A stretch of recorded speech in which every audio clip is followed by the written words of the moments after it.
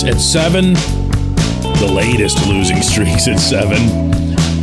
The inevitability of the franchise losing 100 games for the year is now rock solid, since they're at 95 with 2 weeks still left. And I'm gonna summon the strength for you today to come up with something positive, and it's a legit positive. Good morning to you. Good Friday morning. I'm Dejan Kovacevic of DK Pittsburgh Sports. This is Daily Shot of Pirates. It comes your way bright and early every weekday if you're into football and or hockey.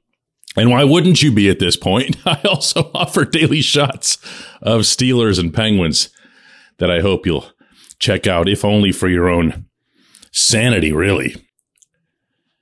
Cubs 3, Pirates 2.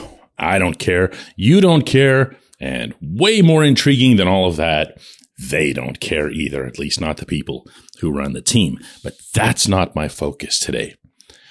Today, it's going to be about Mitch Keller. I am going to take the unusual step of picking my own personal and thus completely meaningless team MVP and have it be Mitch Keller. Mitch Keller has a 5-12 record for those of you who still pay attention to pitching wins and losses, and I would strongly recommend against doing that for all kinds of reasons. But with this performance last night, 6 innings, 2 runs, 4 hits, 7 strikeouts, 2 walks, his ERA dropped below 3.99 in mid-May when he'd been ignominiously bumped from the rotation. Not that he didn't deserve it, but it was still ignominiously. You can look it up. He's gone from 6.5 to this, to 3.99. Now, you don't get a trophy for an ERA that's below 4. But the consistency that we've witnessed from him this summer is something that, look, there's a lot of bad stuff that's happened in 2022 to this team and really to the organization as a whole. And there's a lot of it that you would happily have accepted if you could have had just this one outcome, just what he's been able to do. Because even though this process has been hugely frustrating at times, 2019, 2020, 2021, waiting for this kid to put this talent that he has, this incredibly live arm, the smarts that he has, and to become a pitcher, to become someone who gets guys out on poise and guile in addition to his stuff, and who does it regardless of the opponent or the caliber of the lineup, and who does it over the span of half a season with barely a blip in there other than that one start at PNC Park. You'll recall it just about a month ago where he complained of fatigue. That's it. He's been one of the better starting pitchers in Major League Baseball in that span. And that should, I'm always going to underscore words like that, should mean a lot to the people running the team. They should be seeing this young man as a pivotal piece of their future. They should, here I go again. Let's instead hear a little bit of what Mitch had to say afterward. It's definitely exciting, especially where I was starting. I think I was over a 6, so just to get it down there and hopefully keep going here. I've got 2 or 3 more left, and trying to get it down as low as possible. I mean, he's been doing good things out there, trying to help the team win. Good for him, man. I'm serious. Good for him. I'm happy for him. This is just a terrific kid who had to answer a lot of difficult questions over these years and had to take a lot of tough criticism over these years. And I know that since I, was a participant in a lot of that myself. This portion of Daily Shot of Pirates is brought to you by our friends at North Shore Tavern that's directly across Federal Street from PNC Park. It's home of Steak on a Stone, an eating experience, underscoring the word experience. The steak is brought to you partially cooked on an 800-degree stone, and you do the rest. It's a ton of fun, it's a great meal, and it's a baseball atmosphere like no other in Pittsburgh. North Shore Tavern, right across Federal Street from PNC Park. I'm tempted, I really am, to swing back to all the things that the organization's doing wrong, and why even somehow Keller blossoming this year can become a negative for this franchise, depending on how they react, or more appropriately, don't react to it. But I'm not going to do that. People that I've criticized along the way, meaning around Keller, I'm instead going to give a tip of the cap here. Oscar Marin, a guy that I've been,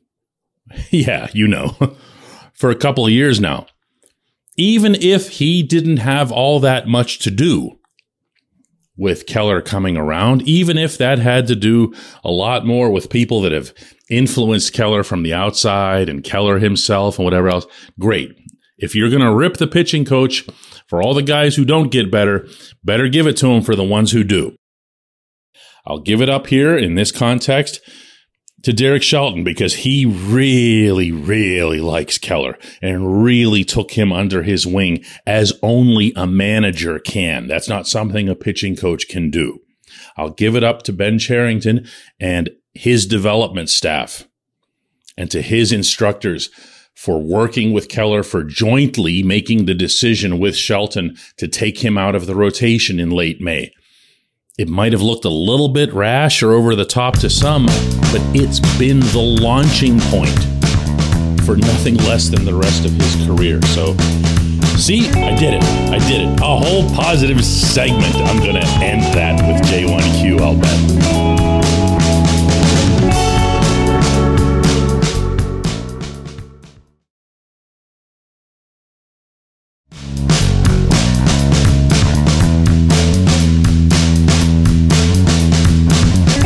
Today's J1Q comes from Joe in Nebraska, who asks, DK, which players do you think passed this year's tryouts, which will be a part of the 2023 team? Joe, that would be a capital N/capital A. If you can think of one, you go right ahead and share that with me, but I can probably guess from the way that you asked the question that your answer would be the same as mine.